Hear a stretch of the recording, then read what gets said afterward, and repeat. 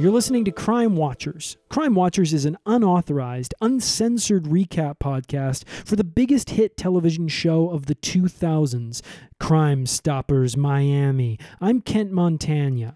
And I'm Piper Beckett. We wrote, direct, produced, and starred in this show. Because it's like I always say, Piper, I said this when we were making Crime Stoppers Miami, and I often say it now to anyone who will listen. Sommeliers, crime doesn't stop itself. And I find myself often saying this to sommeliers too for a different reason. Crime doesn't watch itself. That's where we come in. And what I'll often find is that sommeliers will be interested in trying to join in on the riff. You know, they'll say something to me like, "And wine doesn't pour itself," is actually what I will say to them. Because if they're there to pour it for you. That's what they're there to do. If they laugh at me saying the crime doesn't stop itself thing, then we can have a good repartee. If they don't, I say, "And wine doesn't pour itself." So chop chop, mister. And that can be very confusing for some of these guys, low IQ, because they hear you say chop chop and they think that's what they're supposed to do and to the wine. And then they start chopping a bottle of wine, and then there's glass and wine everywhere. You can't chop a bottle of wine. You can chop a bottle of champagne. You open it with a sword. Yep. Tell me I'm wrong. I can't tell you you're wrong. Because? You're not. Exactly. But if you chop a bottle of wine, it's a whole different story. Tell me I'm wrong. I can't. Because it is a whole different story. That's right. What's the last good thing you drank, Piper? Oh gosh. Well, I went to the doctor this week and they had to do some stuff on me, and before I had that stuff had to be done, I had to drink a big styrofoam cup of some sort of concoction. It tasted like the worst thing I've ever had in my life. You're talking about drank. They gave you drank? Yes. And Sprite, promethazine, Jolly Rancher. Yes. And you would say, "Piper, Kent just asked you for the best thing you've drank lately. Why did you say the worst thing you drank recently?" And it actually wasn't. It was the best thing I've drank recently because it wasn't water. You're on a solids diet, right? Yes. Piper is always trying these different celebrity diets in order to try to scrabble her way back to the top of the call sheet. And the most recent... 8 ounces of ribeye, raw. Mm-hmm. Yep, blended.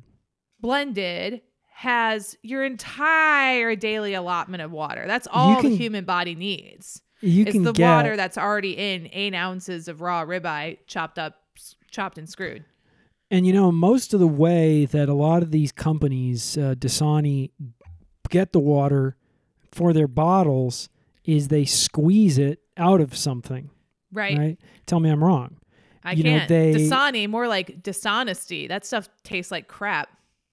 And another thing would be dishonest tea, which would be sort of, you've got honest tea, and then you could have dishonest tea. And I thought I was really doing something with the play on words there, because you said dishonesty, and I thought that's very interesting because the word dishonesty sounds like dishonest tea, and it's very funny that sounds like dishonest tea. Isn't that interesting? And then I realized that the tea company Honest Tea is already doing a play on the word honesty. So really all I was adding there was the dis to the honesty, which was already partway there. That's crazy. That's crazy. And this doctor, they were located out behind. They were located in a van out behind a Sonic drive-through. Is this right? Yes, they're not FDA approved yet, so they couldn't have a building. So I went to the van, and I'm FDA stands for the Fort Worth Drank Administration. Is that right? I wish. No, the Food and Drug Administration. None of this is approved by the government, which is why they don't have a building, which is why I had to go into the van. But I'm loving the results. Fort Worth, is that in By Fort Worth, I Texas. meant, yes, and I meant Florida. I meant Florida. The Florida Drank Administration. And I also That's meant, what I what's the call one? my backyard. Fort Myers is what I meant. You've got your Miami, you've got your Dade. And a lot of people will be asking themselves, Kent, excuse me, weren't you the star, and not only the star, but the writer and the creator of Crime Stoppers Miami, And the director biggest and producer. television show of the 2000s? And I say to them, and I know exactly what you are, which is not a fan, because if you were a fan, you would know that we filmed it in Toronto. exactly this week's episode. That Toronto, if you're nasty. And say that again and explain that. So the way that you would want to say the way you're supposed to say Toronto is not by pronouncing the second T. You're supposed to say Toronto. Toronto. But if you, okay, sure. But if you say like Toronto, Torani syrup. Sure. And Toronto, it's like Torani. And that's what we were always saying when we were filming. Which in is case also we what forgot you where could- we were, because we were on Quaaludes. Mhm. And so Toronto, if you pronounce it like that, that would be naughty to say. If you're That's nasty. Not if you're nasty. And that's a Janet thing? Yeah. Okay. And so this episode aired November 7th, 2003, but we filmed it in August 2001. We had to hold a lot of these in the can due to Hollywood accounting. So we filmed this one in August 2001. We're going to recap this week's episode. This is season 1, episode 9, Tuesday, Doomsday. But first of all, we thought it would be a fun behind the scenes to bring you, the viewer, into the milieu, the mindset, the zeitgeist, help me out here, Piper, we need another word that means the same thing as what I've already been saying. Our listeners aren't smart enough to understand. The culture. So here are some of the headlines from August 2001 when we first originally had written and recorded and produced and filmed and put into the can this episode of Crime Stoppers Miami. Balloonist abandons attempt to round world. Why don't you take that one again? Is what I said to him when he abandoned his attempt to round the world. This is Steve Fawcett. He was a millionaire balloonist. He was on his 5th attempt to go around the world in a balloon, and he abandoned it, which apparently generates a headline, quitting something. Proving conclusively, here's the next headline, that the world remains and shall remain square. President Bush to allow limited stem cell research. Busch Gardens to allow extensive stem cell research. Busch Light to research how to pour a beer into a glass with a stem and drink it and kill your brain cells, and maybe even your blood cells. We got all these headlines from the Gray Lady. Princess Diaries released in theaters. Princess Diana released a fart in her coffin. Hashtag not my princess. Hashtag 2 shooters. Hashtag grassy knoll. Hashtag still alive. That's a little bit of editorializing. They didn't have hashtags back then. They just called them pound signs. And that itself is interesting. I'm sorry, is this Jimmy Fallon and Tina Fey on the line? Because I feel like I'm watching freaking Weekend Update right now. And I love that you thought it. Wait, who would you say? Jimmy Fallon and Tina Fey. Oh. Well, and what this really is it's a weekday update, because if you'll recall, this is season 1, episode 9 of Crime Stoppers Miami, which is titled Tuesday Doomsday, not Sunday Doomsday. That's or a different... late Saturday Doomsday. Or even some people would consider Friday to be the weekend. It's not Friday Doomsday. No. If you party hardy, then you might think of Thursday night as the start of the weekend. But we don't. I'm sorry. I thought maybe you were Tina Fey and Jimmy Fallon, but I'm mistaken. Well, and that's fine, and that is obviously, that's our producer there weighing in, and that is of course how we got you to agree to take the gig. And it is also how we sold the show. We said to the network, you have seen Saturday Night Live, you've seen Tina Fey, you've seen Jimmy Fallon. This is like that. How You Remind Me by Nickelback tops the airwaves. Aaliyah dies in a plane crash in the Bahamas 4 days later. The pilot must have heard that song. And with the looming threat of nuclear war and global catastrophe, how little did we know in August 2001 just how true that was. The Doomsday Clock continued to tick ever closer to midnight. That's not a headline, but it is how we sold the show. We said to the network, we said, you've seen this thing? Have you heard about this? This is the Doomsday Clock. They said, no, we don't read. We said, it's not something you read about. It's something you look at. They said, we don't look at stuff either. We eat caviar. We drink wine. You think we watch TV just because we make TV? No, I've never seen a show in my life. I've seen a show at the opera once. Guys, they said, we write checks. We don't read them. I said, you have something to live for. We have to give the people something to live for. We've got to make a show. And it's going to be called Crime Stoppers, and it's going to be set in Miami. And the rest is actually history, and we're reliving it now. And we're so happy to be doing that with you. Let's dive into the episode, Piper. What do you say? Oh, let's. So as you heard, this episode was called Tuesday Doomsday. Thanks for hitting that again. Anytime. It was a good title. I wrote it. We open on the... You wrote Camera. it? Really? I wrote it. If you can call it that. I said it, and I had one of the guys in the writer's room write it down. I said, write this down, Tuesday Doomsday. And what is writing if not saying things? We By open pen. on a camera. We open on a camera shot of Miami. We open on a camera. We open on a camera shot of what? We don't know because it's upside down. It's upside down right now, but it's spinning. So we've engaged the viewer right away. They're thinking, I don't know what this is, but I think that soon I will. And it's not spinning like a newspaper when it's like a newspaper. It's not spinning fast. Fast newspaper when it goes spinning and it says headline, big thing happened. It's not like that. It's slow. It's like the ticking of a clock. Very thematic, very metaphorical in terms of if you've looked at the TV guide, you've said to yourself, this episode is called Tuesday Doomsday. I wonder what that could have to do with the clock. So the camera's spinning around the whole we're seeing the city of Miami from up high. The horizon is spinning around its axis.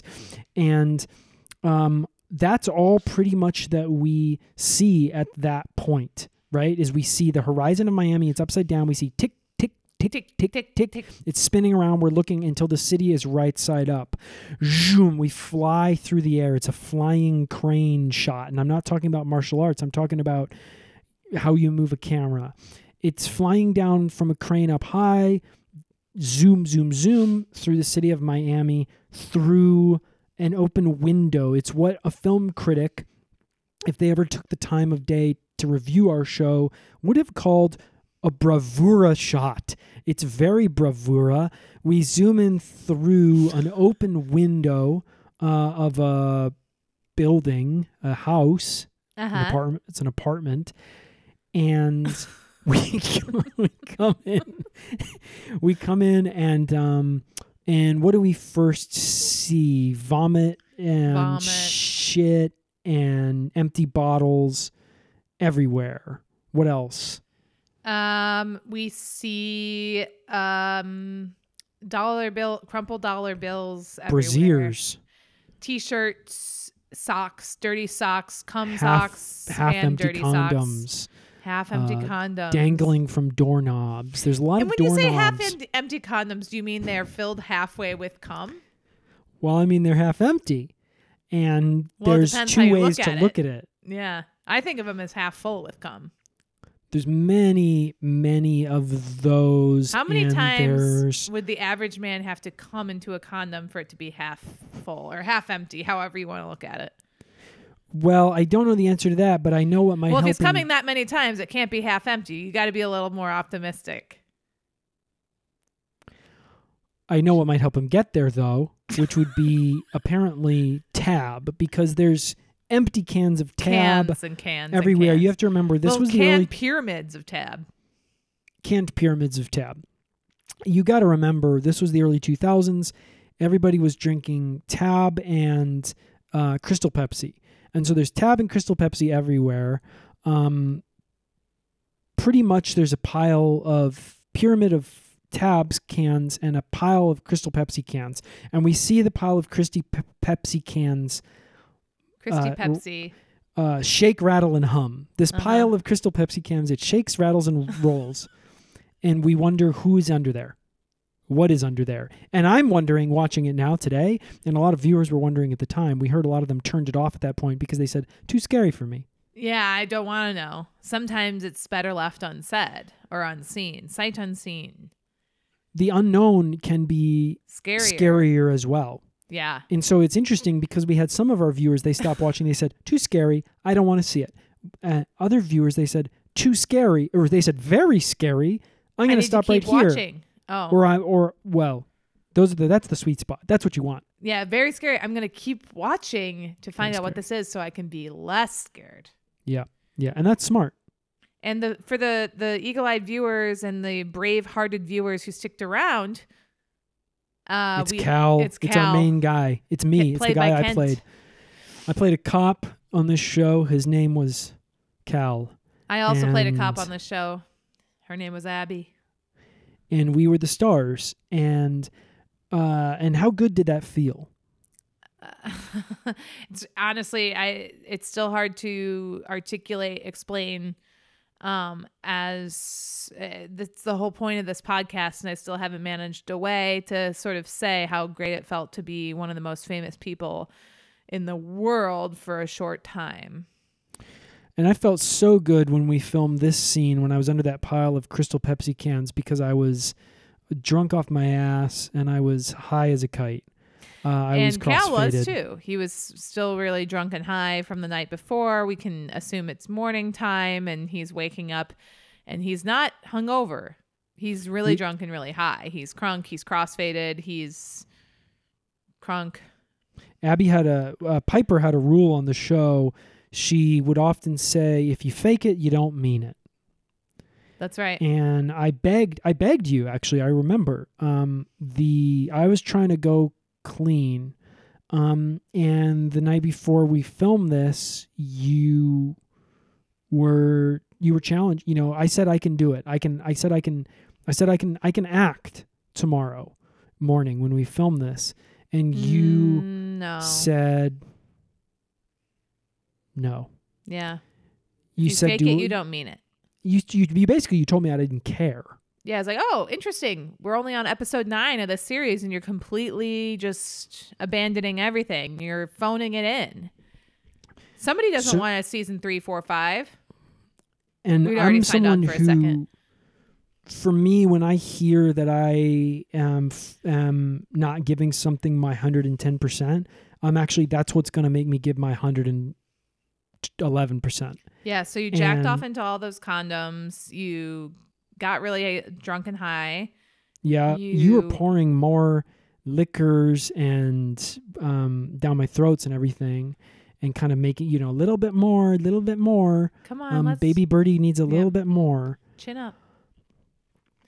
Anyway, this is pretty much the opening shot. So Cal, he groans, he throws his, he rubs his eyes. Oh, it's so bright out, and he gets up, he throws all the Crystal Pepsi cans off. He's got a wristband on. It says Reggaeton Festival.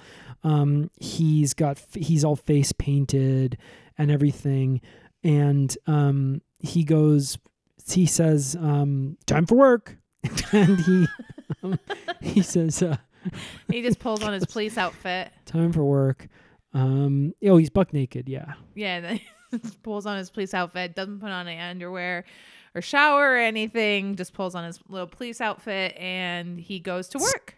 It's tearaways, so he has to button it up from head to toe on both sides of his body, his police outfit. And from inner seam to crotch, too. It's buttons on both sides of the leg.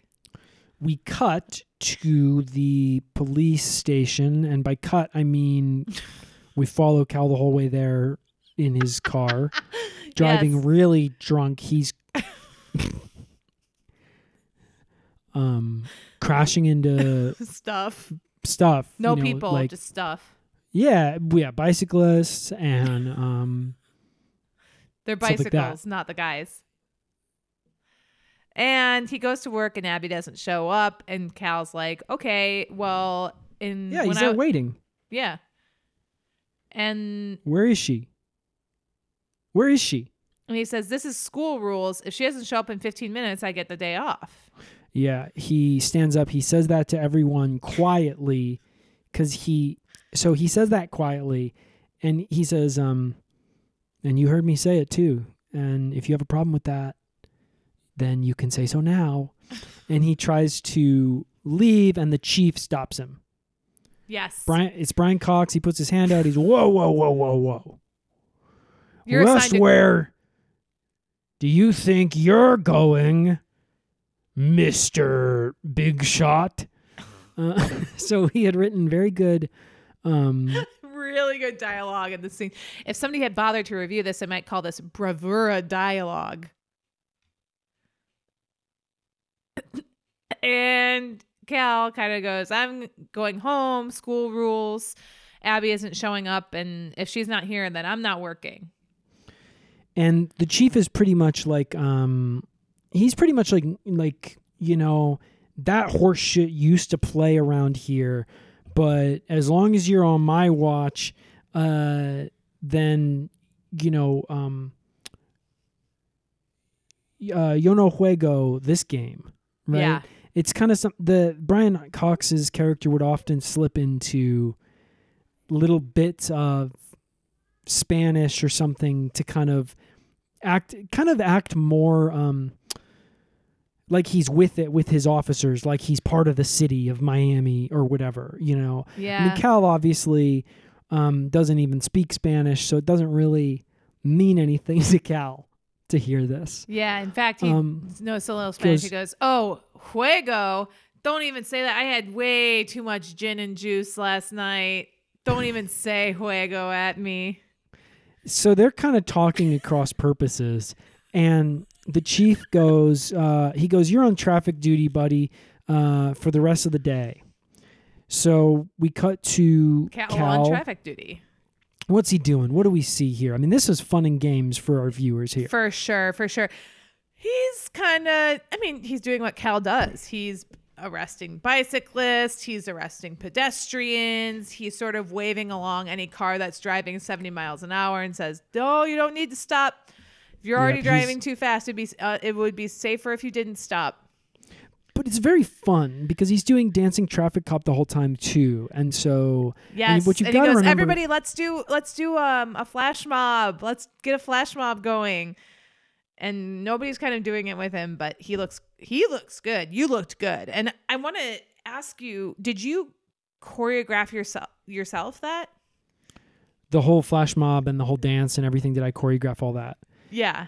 Yeah, I mean, it's this dance I came up with where you pretty much put one arm out in front of you, and then you put your other arm out in front of you. And then you put your first arm up on your head, and then your second arm up on your head. And then you put your first arm down on your hips, and then your second arm down on your hips. Then you put your first arm across your hips, and then your second arm across your hips.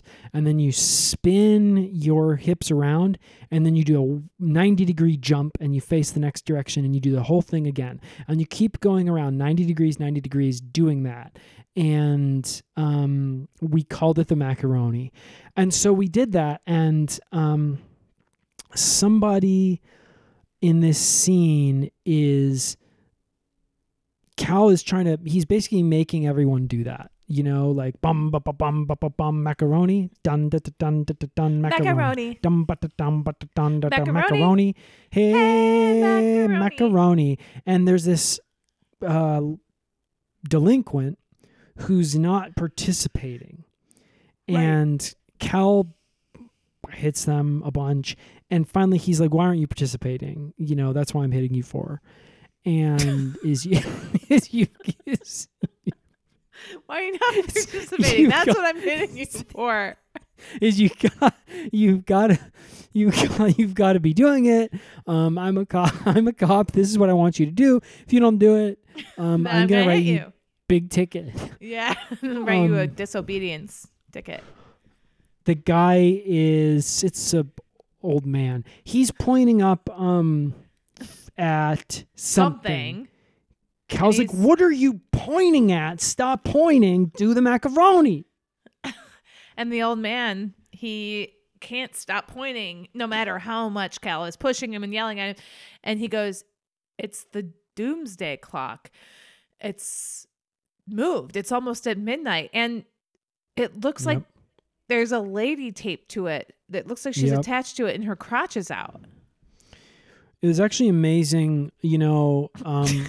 Production asked when we wrote this scene, they were like, how the fuck do you want us to make a Doomsday clock out of? And we were like, we're in Toronto. Use the Drake Tower. Yeah, use the Drake Tower. Put two fucking hands on the Drake Tower. And it's a Doomsday clock. We were always talking to these guys. Hey, how about you think about the resources you have available and then you use them to solve a problem? I mean, do you have two big pipes? Okay, those are clock hands. Put them on the Drake Tower.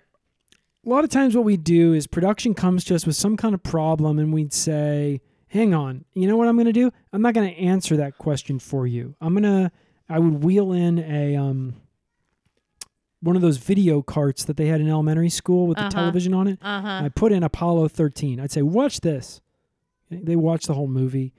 And then I say to them, you see how those guys solve a problem? Be like them. Right. And then in this case, they were kind of like, we don't really get what you're saying. So we said, do you have two big pipes? They weren't smart. They were low IQ individuals. A lot of these people we had working with us. Unfortunately, which, it's just lucky that we have some of that to spare.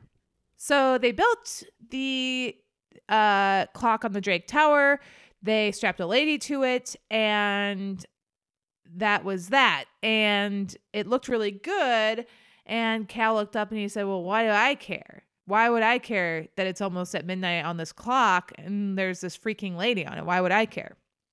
And everybody stops doing the macaroni. And the old guy actually started doing the macaroni after that. It's very funny. He starts it right when everyone else stops. And he just kind of says, he goes, it'll blow the whole city up. And then we cut into macaroni commercial for, of course, Kraft Dinner. It's a commercial for Kraft Dinner, alphabet style. The noodles are little alphabets. The commercial we made, it's there's a kid. It's a kid. He's being made fun of. He can't read. No. People are making fun of him. He can't read. So he goes home and he tells his mom, everybody's making fun of me because I can't read. And she goes, she goes, they're not wrong. I've been trying to get you to read all this time, but I think I have something that might help. So she goes to the pantry and she pulls out a box of Kraft Dinner, and it's the alphabet shapes, and she puts them all in a bowl and she cooks it. And she uses whole milk and everything. She does it the good way and adds butter and all that good stuff. And then she sets it in front of him and she says, can you read that? He goes, no. And she goes, nope, but you can eat it. And it's good for your body. It tastes good too. It's full of vitamins and nutrients, and there's not a single bad thing in there. And it's gluten free. You're going to get so... She says it's gluten free, and you hear this guy off camera. He goes, "Stick to the script." She goes, it's only full of good stuff, so it's going to make you really big and strong. So you can time at beat those other kids up. The next time at school they make fun of you for not being able to read, you can beat them up. Yeah. And she goes, you don't come back into this house until you have blood on your hands. You hear me? And the commercial ends is there. And something that's interesting, Piper, is I used to always make the mac and cheese, as you put it, the good way with, you put in the butter, you put in the milk, you put in the butter. And particularly what I'm interested in here is the butter. I saw somebody had told me, it's one of the security guards who lives in the neighborhood here that I live in. I still live on set up in Toronto. He told me, I know this sounds counterintuitive. He said, I don't put the butter in it. He goes, I don't put the butter in it because you're not trying to make... He goes, if you're making homemade mac and cheese, put all the butter in it you want. But boxed mac and cheese, you're not trying to make it taste like butter. You're trying to make it taste like cheese. Cheese, yeah. And so you want as much of the pure cheese powder flavor as you can get in there. And if you put the butter in it, it kind of cuts through some of that. And I tried it his way, and I don't think he was wrong.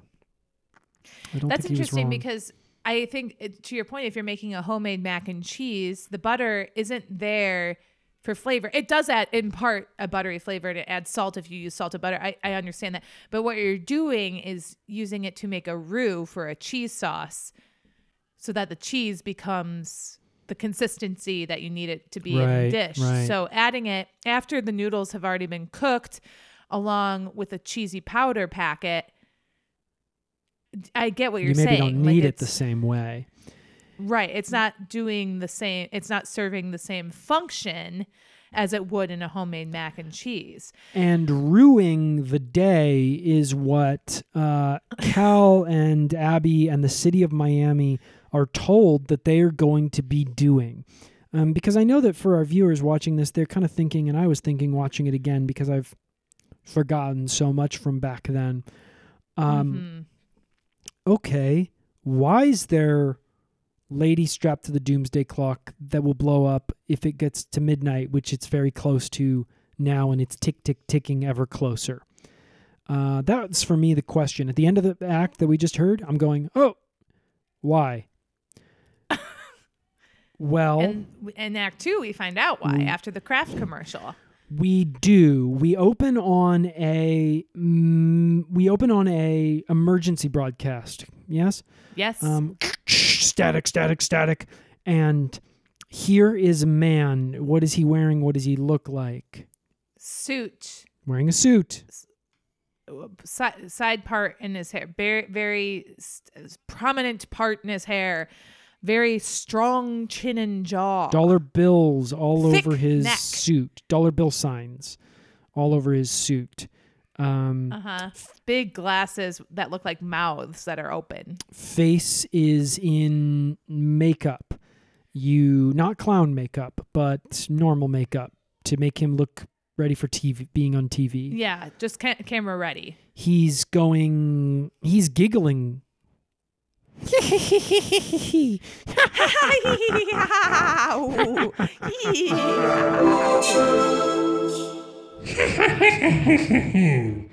Aloha, Miami. It's me, your friendly neighborhood giggler. I bet by now you've all looked up into the sky and you've seen that the Doomsday clock that looms over the city, always looming, always ticking, but never getting any closer to midnight, has finally reached its apex. And you know what will happen if it reaches its apex? Tick, tick, boom! And away you go into the ocean. I hope that you have gills, because otherwise you won't be able to breathe down there unless you could swim. And then you could swim back to the shore. If it still is here, which it won't be because it's gonna blow up. I bet you're wondering now what I want. I want something very simple. I want my joke printed in the Reader's Digest. Print my joke in the Reader's Digest, or kablowie you go!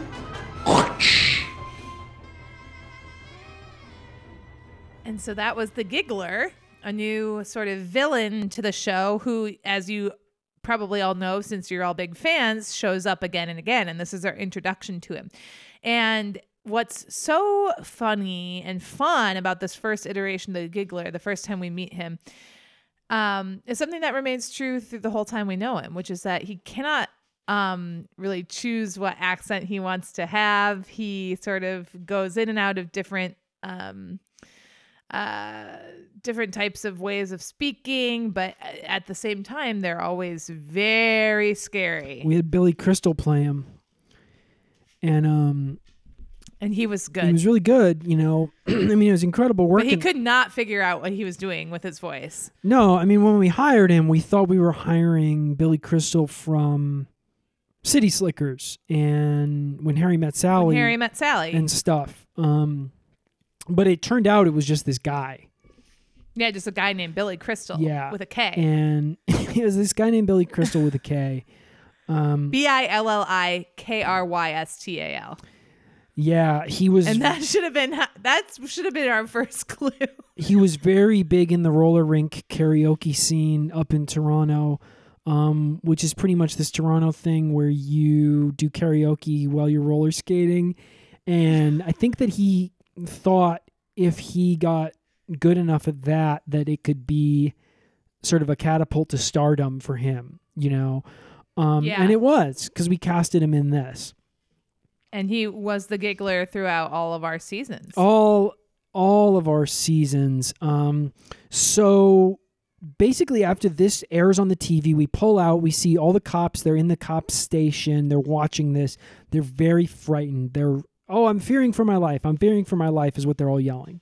The world's about to end. Yeah, firing their guns and screaming. And the chief is like, he's like, calm down, everybody. Normally, I would send Abby to go talk to the editor of the Reader's Digest because she's the only one of yous that can even read. But guess what? She's not here. Where is she? Where could she be? Where could she be? And Cal says, I don't know. I haven't heard from her in a while. And if you recall, I said, if Abby's not here, then it's middle school rules. I get to go home because the teacher's not here. But so I think now, especially since you're noticing, I should get to go home and not have to do anything about this. And the chief says, well, unfortunately, you're the second best guy we have for some reason, so you have to go do this. We were really interested when we were making this show in the what's, not so much as the whys. People, when they watch television, they want the what's. What happened, right? Not why did it happen. And so for us, the important thing is that we get to the scene where, this very meaty scene where Cal goes to the Reader's Digest editor's house. And it's very tense because Cal is there. He's got to accomplish something. He has got to get this Reader's Digest editor. On a weekend. Played by, it's played by, Brian Baumgartner. Who's that? The guy that played him. Brian Baumgartner. Yeah. From The Office. Yeah. Yeah, he played Kevin in The Office. Yeah, this was his first big break. Brian Baumgartner. Yeah. So if you like The Office, you have us to thank. He plays a very bookish man here. He's wearing a smoking jacket. Holding a big corncob pipe. And he's got spectacles on. And he has lots of hair. A fire. We gave him a wig. We gave him a wig.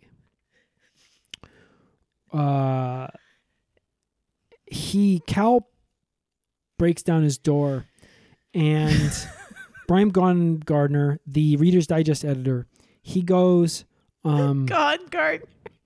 He goes, what are you? He points gun at Cal, and he pulls his gun out. He's got this old dueling pistol. He points one at Cal. He goes, what are you doing here? He gives him. Cal says, I'm here to relax. I'm just here to talk. Brian Baumgartner gives him the other pistol, he goes, fair's fair. Sure. Let's talk. Now we can really talk, is what he says. Now we can really Yes. have a conversation. Yes. And do you remember how that conversation went? Yeah. So they sit down into. You just watched the episode, obviously. Yeah. So they sit down into velvet wingback chairs across from each other in front of the fireplace. And Cal says, so you've heard of the Giggler, right? And Brian Gungurlner says, I've heard of the Giggler. He's very scary. And I just saw the emergency broadcast he made about the Doomsday Clock and how if I don't print his joke in the Reader's Digest, well, the city's going to blow up and everything is going to die. And Cal says, so I bet you can guess why I'm here. And Brian Gungurlner goes, no, I don't actually know why you're here. And Cal waves a pistol in his face and says, come on. I need you to print this. And I know we are running out of time. Yeah. And it's a literal ticking clock. A literal ticking clock, and we're on the last seconds. And the editor says, you know what? No, I have editorial standards. People hired me because I'm the best guy for the job, and I'm not going to change my quality controls just because some guy in a suit says he's going to blow up the entire city. That's just not what Reader's Digest is. We have printed all the best authors you've ever seen. We gave them their big breaks. And it wouldn't be fair for me to just bend the knee to some giggler whose joke was really bad. He goes, let me be clear. He stands up. Let me be clear. Brian Bongburner does not negotiate with terrorists. Yeah. And Cal starts clapping. He's Cal like, that's literally claps. And he that claps. he goes, I wish I could. Fuck yeah. He goes, I wish I wanted to suck your dick. I wish I wanted to suck your dick because I would. And he starts actually sucking the pistol that he's holding instead. And he goes like, you can pretend this is your dick if you want. He says, you can pretend. He says, go ahead, pretend. And Brian Bongburner at that point is pretty much like, I'm going to bed. And we see you tomorrow. Just kidding. We'll all be dead. We cut to a commercial for Slankets. This was the first time that Slankets had come out. We gave them their big break. Yeah, because we thought this would be a good commercial for this one because we had just seen how cozy Brian Bongburner was, and in his smoking jacket and everything. And but our audience, they're not so elegant as they're not really the Reader's Digest crowd.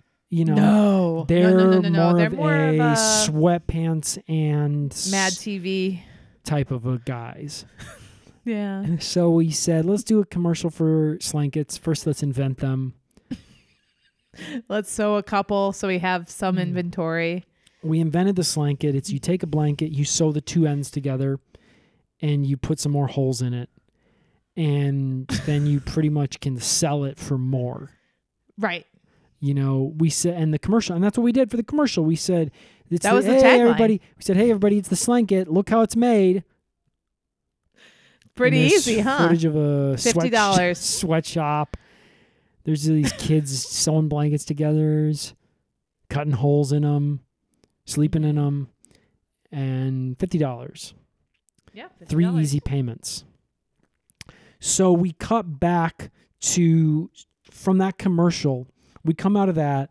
Cal is now he's stumbling out of the Brian Bongburner's house, and he's like, oh shit, it's getting closer to midnight on the Doomsday Clock. The whole city's gonna blow. The city's gonna blow up. I gotta get the fuck out of here. Yeah, I gotta try to track down hang on. Out of the editor's house. Yeah, you're getting ahead of yourself. Because he's like, I got to track down the Giggler. Because we're going to get there. We're about to get there. That's what's in the next scene, right? He's like, I got to track down the Giggler. Where could he be? He goes all over town. Low. He looks all over town. He looks goes at all to every comedy improv clubs, show. Every improv bar. Very big improv. I mean, you got to remember when this show was made and when it's taking place, right, Piper? I do have to remember that. 2000s, early Yep. 2000s. Improv is king. Yes, people are doing improv everywhere. There's Improv everywhere. You go was into founded. any bar in Miami, the greater Miami Fort Worth Even area. a nice like seafood or steakhouse. You're going to have guys they got one guy standing behind another guy. He's got his arms through his other arms, pretending his arms is the other guy's arms. Yes, or there's two guys kissing and pretending to be in a Shakespeare play. There's guys, they're standing in line singing a hoedown song. There's one guy standing off to a side and then three guys standing on the other side, and they're all acting like they're on a game show. They're singing songs in different genres. A lot of our viewers probably, I mean, this was the 2000s, so this stuff was huge. If our viewers are new to Crime Stoppers Miami, what they might not realize is even what the frick we're talking about. I know, totally. I just thought of that. Give me a genre. Opera. Give me a topic. Highlighter. Using a highlighter to take notes. Oh, I'm reading an article and I don't know what part to pay attention to. When I'm recapping the article, I won't know which part to mention to you. However, will I remember which part of the text that I read is key? I need a color that I can keep track of words with for me, and it'd be something like that. And yes. And people would loved it. clap and clap and clap and clap. People ate this stuff up. Cal hates it. He's pretty much every bar Bunch he of goes clowns. into. Why don't you get a job? Why don't you do something like Everybody Loves Raymond, where that's written down? He can't find the giggler anywhere. Finally, he ends up back at the police station. He's drunk off his ass because he's had to be drinking it to All get these into improv clubs. all these improv shows. 2 drink looking minimums. for the giggler. 2 drink minimums. He's practically fallen down. He is. He's Yeah. on the ground, dragging himself by his hands through the police station doors. He goes, I can't find the gigglers anywhere. I can't find the gigglers anywhere. And he yoinks himself up. He grabs the end of a desk and he yoinks himself up and gets the top half of his torso laying on the desk, and he grabs the telephone off the desk and he hits star 69. Yep. Because he thinks the giggler called here earlier. Yeah, he just realizes the answer. He just realizes what to do. Yeah. There's nothing in this scene that prompts it or makes it happen. He just is like, okay, now I know what to do. I know what to do. Dial And the star giggle- 69. The giggler answers. The giggler answers, and he says, Giggler speaking. To who do I owe the pleasure? This is Cal. I'm drunk off my ass, man. Oh, my plan is going exactly as I planned it to. You expect me to be drunk off my ass? Yes! You've reached the time of the night when you have no other choice but to negotiate. So, what can you give me? I can't give you anything, man. I tried. They won't print the joke. Your joke is dog shit. They won't print it. Well, that's too bad. Toodaloo! So the conversation ends there. And Piper, I don't know what your experience was, but for me watching this, I felt my bottom drop out. yeah, my ass fell out of my ass and onto the ground. I felt sick watching this. I actually threw up, if you remember from watching together. I threw up everywhere and started crying so I remember hard. because you had a very hhard time doing it because you kept. I didn't. You were trying to throw up. You know, you were sick. I'm gonna be sick. I'm gonna be sick. I'm gonna throw up. And then you're like, but I and I'm like, why aren't you then? And I'm like, here, have some something to drink to help it come up with. You're like, I can't drink No, any too liquid. Can't drink solid. any Yeah. liquid. So I had to try and throw up a bunch of raw steak that I'd put Dry in the blender, chunks. dry Yep. chunks, and they had sort of, because all the moisture from the steak itself had sort of been absorbed into my body for health. It was all so dry. dry. Yeah, it And was we so didn't dry. say earlier about the blending that it's blended. It's coarse blending that you do. Yeah, there's nothing in So there. these are 1-inch chunks. It's more like chopping with a knife, but I do it in the blender because I don't want to get my knives dirty. Yeah, exactly. Well, and because if you let And I had a yourself, little salt. if you let yourself have a knife to be chopping with, you might accidentally get confused and chop a bottle of wine or something, which could be very Scary. big scary. Yeah. So anyway, I tried to throw up a bunch of raw steak in my tummy, but it was too dry, and then I couldn't. But so I started crying instead. But also my eyes were too dry, so it was just sort of me just sitting there going.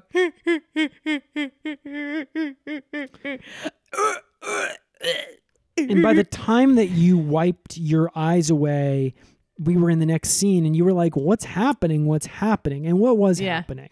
So Cal, this was crazy. Imagine you're me and you're not knowing what's going on, and you sort of you snap out of it, and Cal's in the airport. Yeah. What's and he doing he's there? buying a one-way ticket out of Miami. He's at the ticket desk. He's talking to the nice lady, and he says, Yep. "I need a one-way ticket out of Miami to Anywhere. anywhere." Yeah, and she says, "How about Maine?" Yeah. He's like, he goes "Yeah." anywhere. He goes, "I literally just said anywhere, whatever you want, lady." Yep. What about New York City? He says. She goes, "How about Maine?" He goes, "How about somewhere else?" So they kind of had two different conversations. They kind of had two different. And she Like goes, the first "Okay, one- well, the plane to Maine already took off, so I guess you can have a ticket to like Philadelphia." And he goes, "Are you sure that one's not taking off?" And she's like, "Yeah, no. It's She goes, definitely." "Get on any plane." She goes, "Tell you what, give me Pay me $600, $50. $50. You can get on any plane you want." Yeah. He gives he her $100. He goes through security. Remember, we filmed this August 2001, so he pretty much just walks onto security. I mean, back in, like, a lot of our younger listeners, they may not realize, before the date that shall not be named happened, you could pretty much get onto a plane by, you would just go give cash to the pilot. You would pretty much could just walk into the airport and find whichever plane you would wanted, and you Just could to go in hand and be a like, lot "Hey, of cash." yeah, hey, here's my check. Here's my check from working down at the docks. I'm going to sign it over to you. And can I get on the plane?" And the pilot would have to say, Yes yeah, or no. I'm required to let you." Yeah. So he gets on the plane to Philadelphia, and the plane He gets on it. Yeah, he gets on it. Finally. He gets on the freaking plane. Didn't bring a thing with him. And No, the plane. he's so bored, dude. He's on this plane. He's looking at Sky Mall.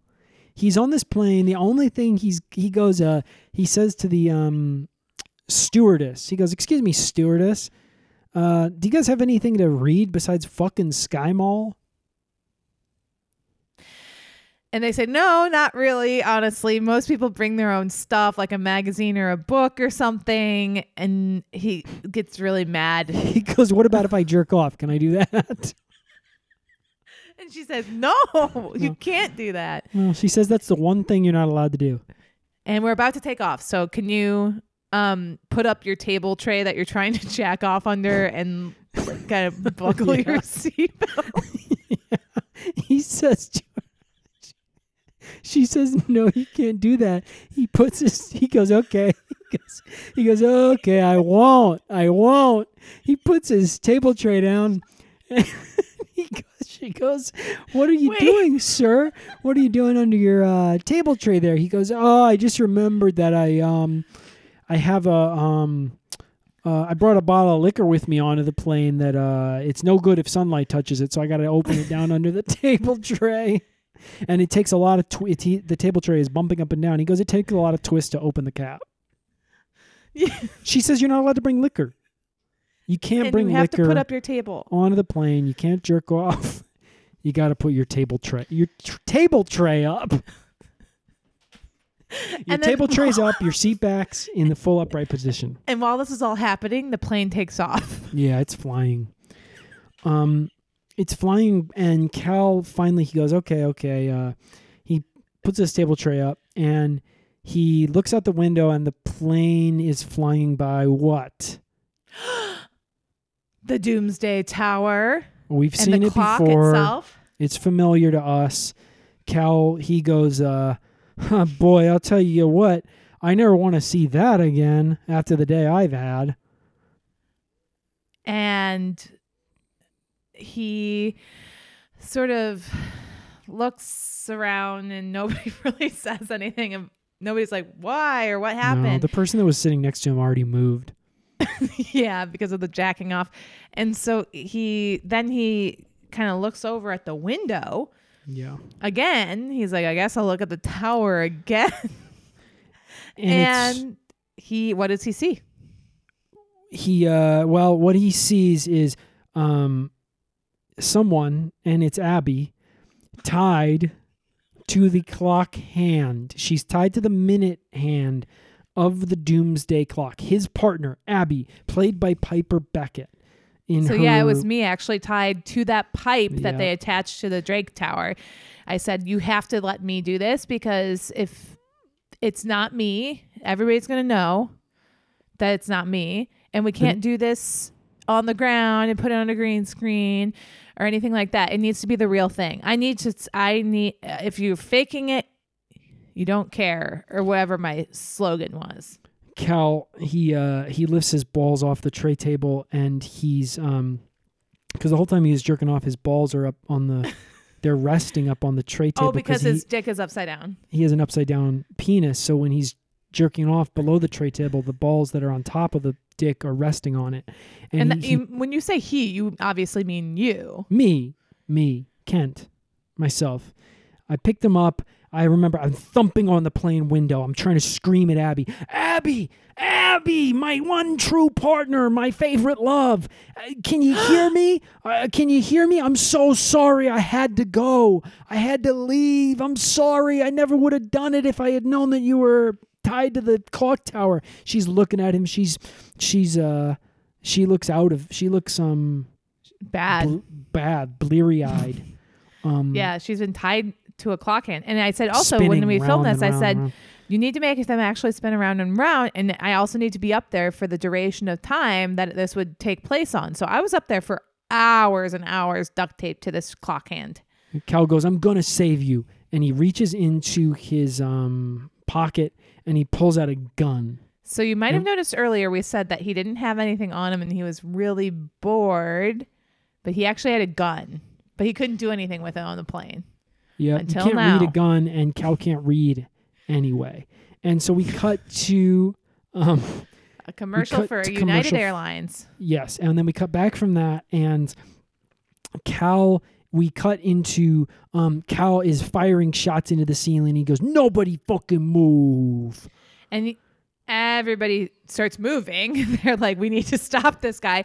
So he has to fight off flight attendants. Boom. He's fucking firing off calf shots. And taking out the hostage. And pilot. They're going down. Bam. He's fucking shooting them in their feet. They're tripping and they're screaming. And so everybody's upset. Nobody dies, but everybody's upset because they're hurt by the gun. I'm the captain now. They took that one from us. And so he goes into the cockpit and he sits in the little pilot seat and he lands the plane on the ocean, which in this case is Lake Ontario. They had me do the sound effects for the whole thing. They said that we could hire a sound effects guy to do it. I said I'd rather have the money in my pocket.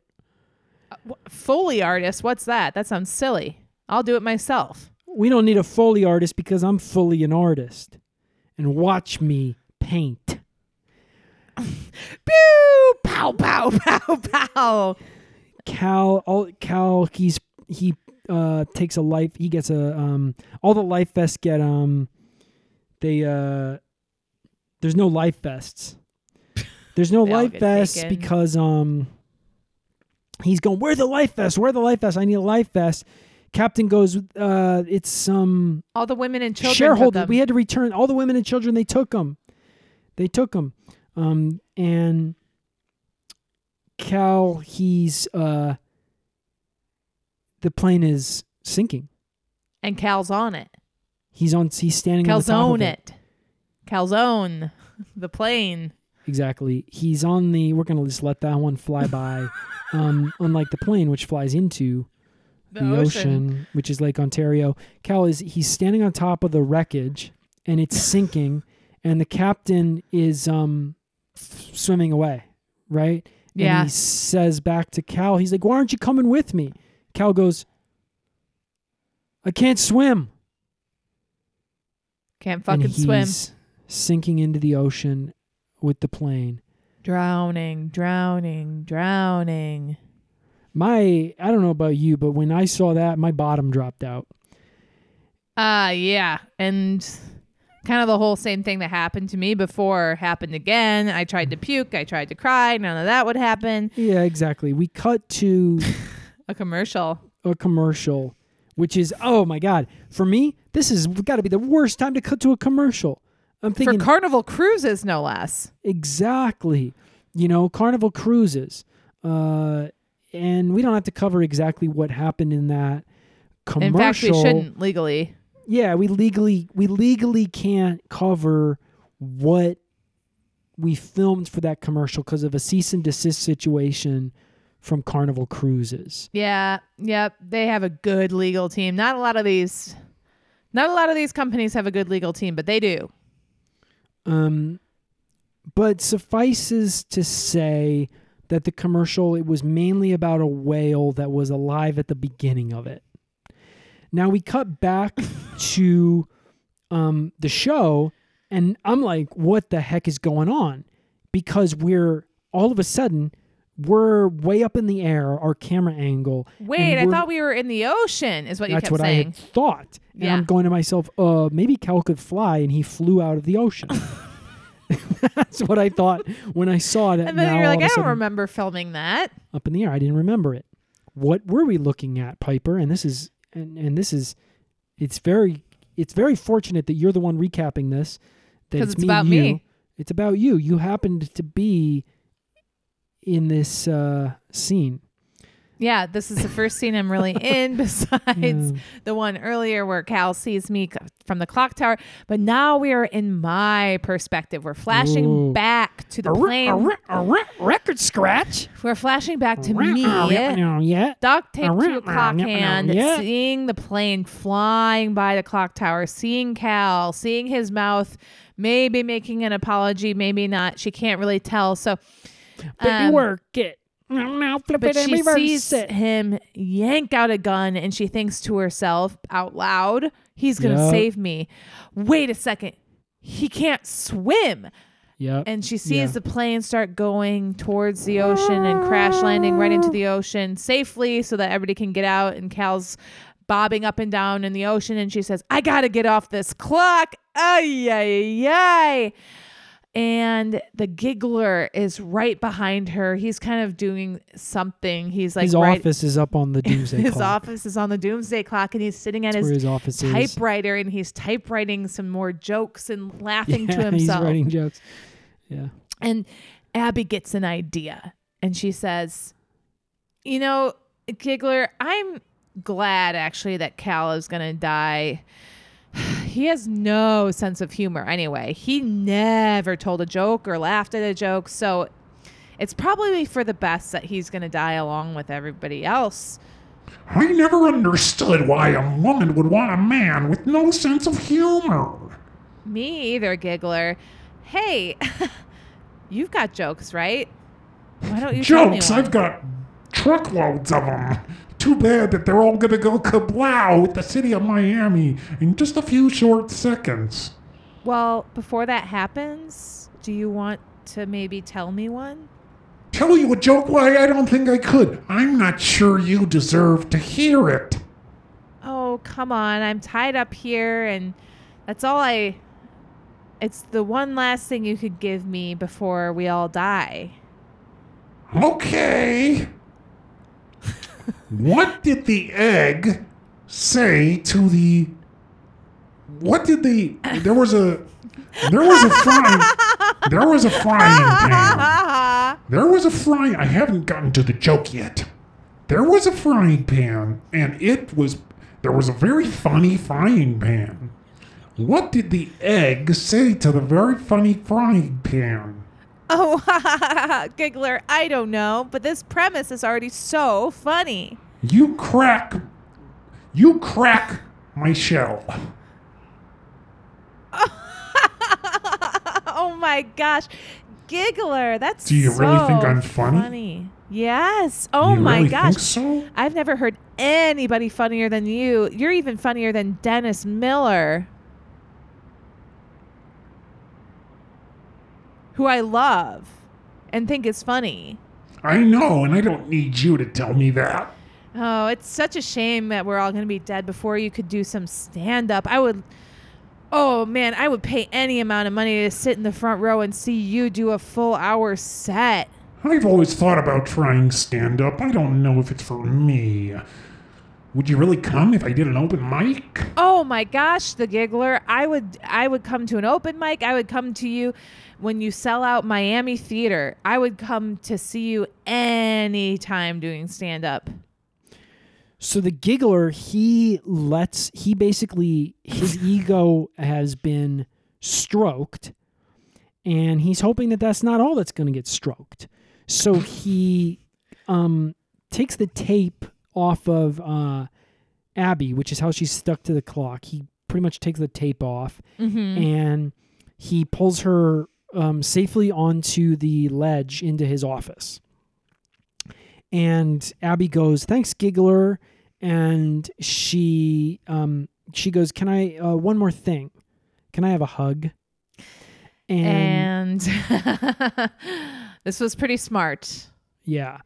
This is actually something I wrote in at the last minute. This was all improvised. We were just going to have it so that the Giggler and I hugged, and that was kind of it. That was going to be the end of the episode. Right. But Piper was like, well, we got this whole thing with Cal. He's drowning out in the ocean. Maybe we should try to loop back to that. Right. So she goes in for a hug with the Giggler. It's hard for them to get close to each other because he has a big boner. And so she goes, "Can you turn around maybe?" Giggler, he turns around. She gives him a hug from behind. And then pushes him off the edge of the clock tower. Rides him down to the ground like a Silver Surfer. Yes. Where she's riding him down, and he falls and he splats on the ground. And he breaks my fall. And every bone in his body. So I don't get hurt. And then we basically get Abby. She goes, "See, I wouldn't want to be ya," and she sprint towards the ocean. Sprints very fast. There's all kind of motorcycle, bicycles, and scooters that she passes by. She's running to the ocean. Couldn't be running faster. She gets out there. There's jet skis all parked out on the beach. She gets into the water. She's swimming very fast. And the last shot of the last scene of the episode is we cut. We got Hershey's swimming, and then we cut, and we're back in Cal's position, and he's down in the water. He's looking up. We get a thought bubble from him. He goes, "I'm about to swallow a mouthful of water and die." And there's a hand reaches down into the water and pulls him up. And who is it? It's Can you Abby. guess? It's me. It's Abby. It's her. That is what I love about this ending here is we are back to it's all juxtapositions. It's death or near death. It's the Giggler breaking every bone in his body. It's Cal almost dying, and it's life. It's Abby reaching down into the water and grabbing Cal's hand and pulling him back from the literal brink. And under saving the the water. entire city, the entire Miami-Dade County from certain death. And it's arguable as to which character did that, because Cal, he's the one who flies by and gives Abby the idea to like try.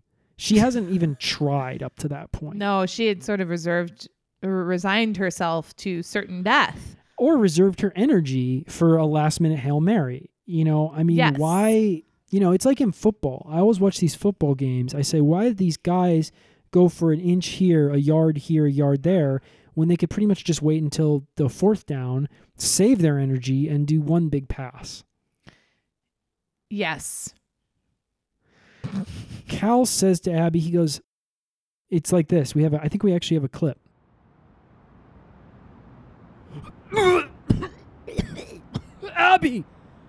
Abby, where the hell have you been? Cal. I'm so glad I found you. Where the hell have I been? Well, it's a long story. And at that point, the whole episode, the way we aired the way that we aired the episode, this was the last, this played first. And then the whole rest of the episode played right after this. Yes. And so you actually get the story. And they had never done that sort of Long story long. filmmaking before. So, season 1, episode 9, Tuesday, Doomsday. The response to this episode when it aired was tremendous, and the response since then has been, it's been a favorite of the fans. They love the giggler. They said, you know, we've been looking for kind of a classic cop show villain, And to the giggler was a be, perfect one. you know, rooting for. And we said, what do you mean for? Don't you mean against? And they said, oh, yeah. Yeah. This was a conversation we had with our fans. So something that kind of goes unanswered in this episode that a lot of people ask about and speculate about on Reddit, on Twitter, people ask me it constantly in my Instagram DMs is, what was the joke? What was the joke that the giggler wanted published in the Reader's Digest that they just absolutely couldn't? And I think now is a perfect time to reveal that joke. Yeah, you know, I think it's funny that you think that, because you and I have gone back and forth on this, because it's like, for me, a joke is something that's a lot like scary, which is, it's funnier if you don't know what it is. Yeah. You know, because you, in your mind, you're imagining the most funniest thing. You know, oh, there's a pair of cows were talking in the field, right? Well, what could be funnier than that?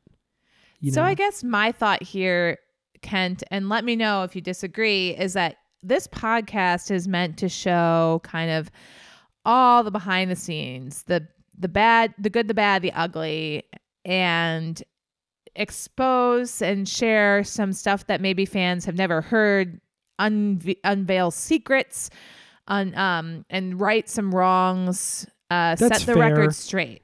That's fair. So, okay, here's the joke. It was a joke that we got from the Reader's Digest had published a list of their 100 funniest jokes of all time. This is true. And this joke, we took it from that list. It was like the third joke on the list. Here's the joke. Your mother has been with us for 20 years, said John. Isn't it time she got a place of her own? My mother? Replied Helen. I thought she was your mother.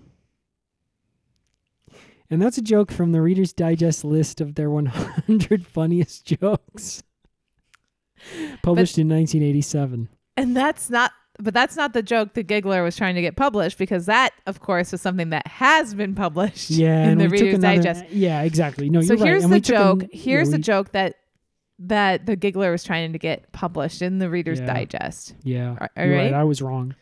It's, Everything I just said was wrong. You're right, though. It's in a Q&A format. Yep. Question. What kind of pants does Mario, the famous Mario from the Nintendo series, what kind of pants does he wear? And let me see if I can remember this one. It's plumber's pants. No. Denim, denim, denim. And of course, the reason they couldn't publish this in the Reader's Digest was for two reasons. One, Rights. the rights. They didn't have the rights. They'd have to pay millions and millions of dollars. And then the second reason, because it's too funny. It's too funny.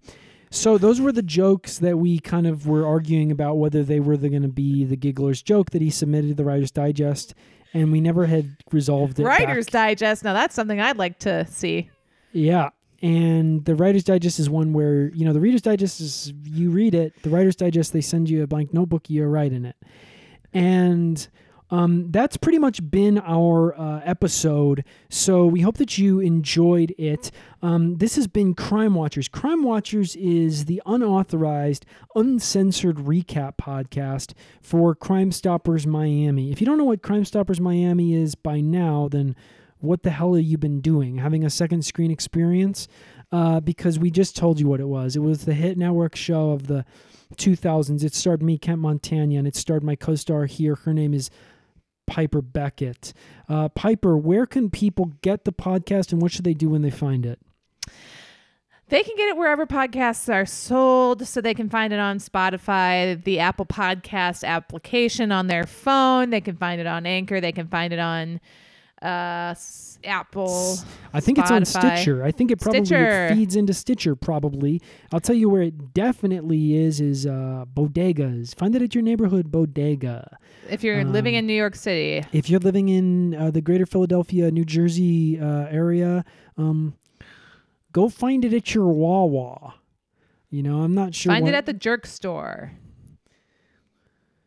So that's where you can get it. When you get it, please subscribe. Please rate it. Give it 5 stars. Review it. Say something nice. And most importantly, tell a friend or a family member to download it and let it play on loop in their car. Tell your little nephew to listen to it. Buy a second phone. So you can have one phone for all of the stuff you want to do and another phone playing the podcast at all times. Buy a third phone. AirDrop. Call your mom on it.